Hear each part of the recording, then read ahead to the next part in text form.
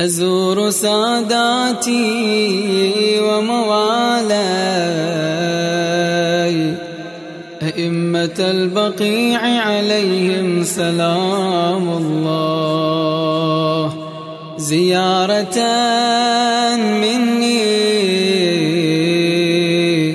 ونيابة عن والدي ووالد والداي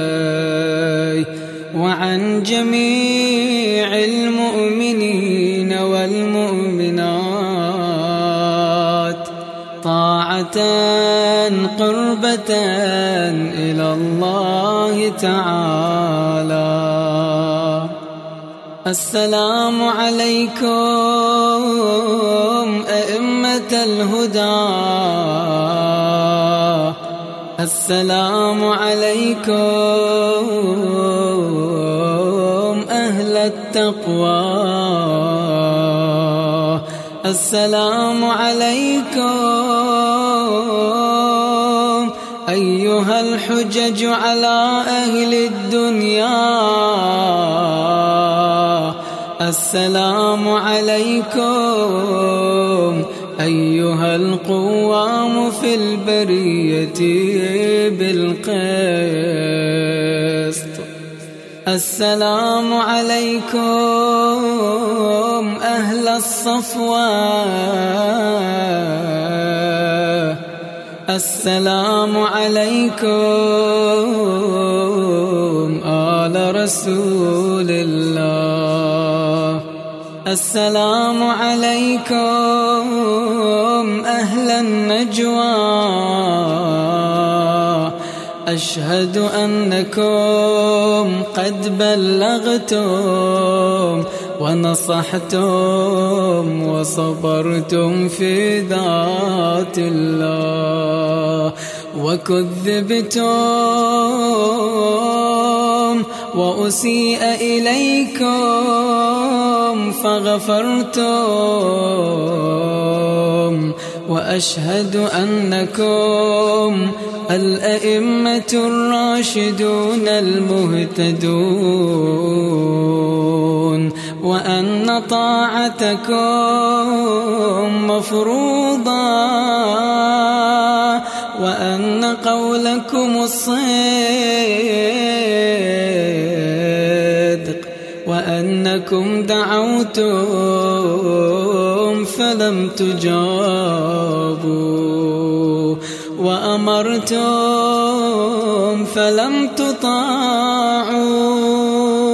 وأنكم دعائم الدين وأركان الأرض لم تزالوا بعين الله، ينسخكم من أصلاب كل مطهر، وينقلكم من أرحام المطهرات، لم تدنسكم الجاهلية الجهلاء، ولم تشرك فيكم فتن الأهواء، طبتم وطاب منبتكم، من بكم علينا ديان الدين، فجعلكم في بيوت أذن الله أن ترفع ويذكر فيها اسمه، وجعل صلاتنا عليكم رحمة لنا وكفارة لذنوبنا، إذ اختاركم الله لنا وطيب خلقنا بما من علينا من ولايتكم، وكنا عنده مسمين بعلمكم، معترفين بتصديقنا إياكم، وهذا مقام من أسرف وأخطأ واستكان وأقر بما جنى ورجى بمقامه الخلاص، وأن يستنقذه بكم مستنقذ الهلكى من الردى، وكونوا لي شفعاء فقد وفدت إليكم إذ رغب عنكم أهل الدنيا، واتخذوا آيات الله هزوا واستكبروا عنها.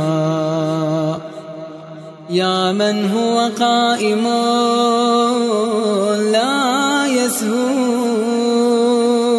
ودائم لا يلهو ومحيط بكل شيء، لك المن بما وفقتني وعرفتني بما أقمتني عليه، إذ صد عنه عبادك وجهلوا معرفته واستخفوا بحقه ومالوا إلى سواه، فكانت المنة منك علي مع أقوام خصصتهم بما خصصتني به، فلك الحمد إذ كنت عندك في مقامي هذا مذكورا مكتوبا، فلا تحرمني ما رجوت ولا تخيبني فيما دعوت، بحرمة محمد وآله الطاهرين، وصلى الله على محمد وآل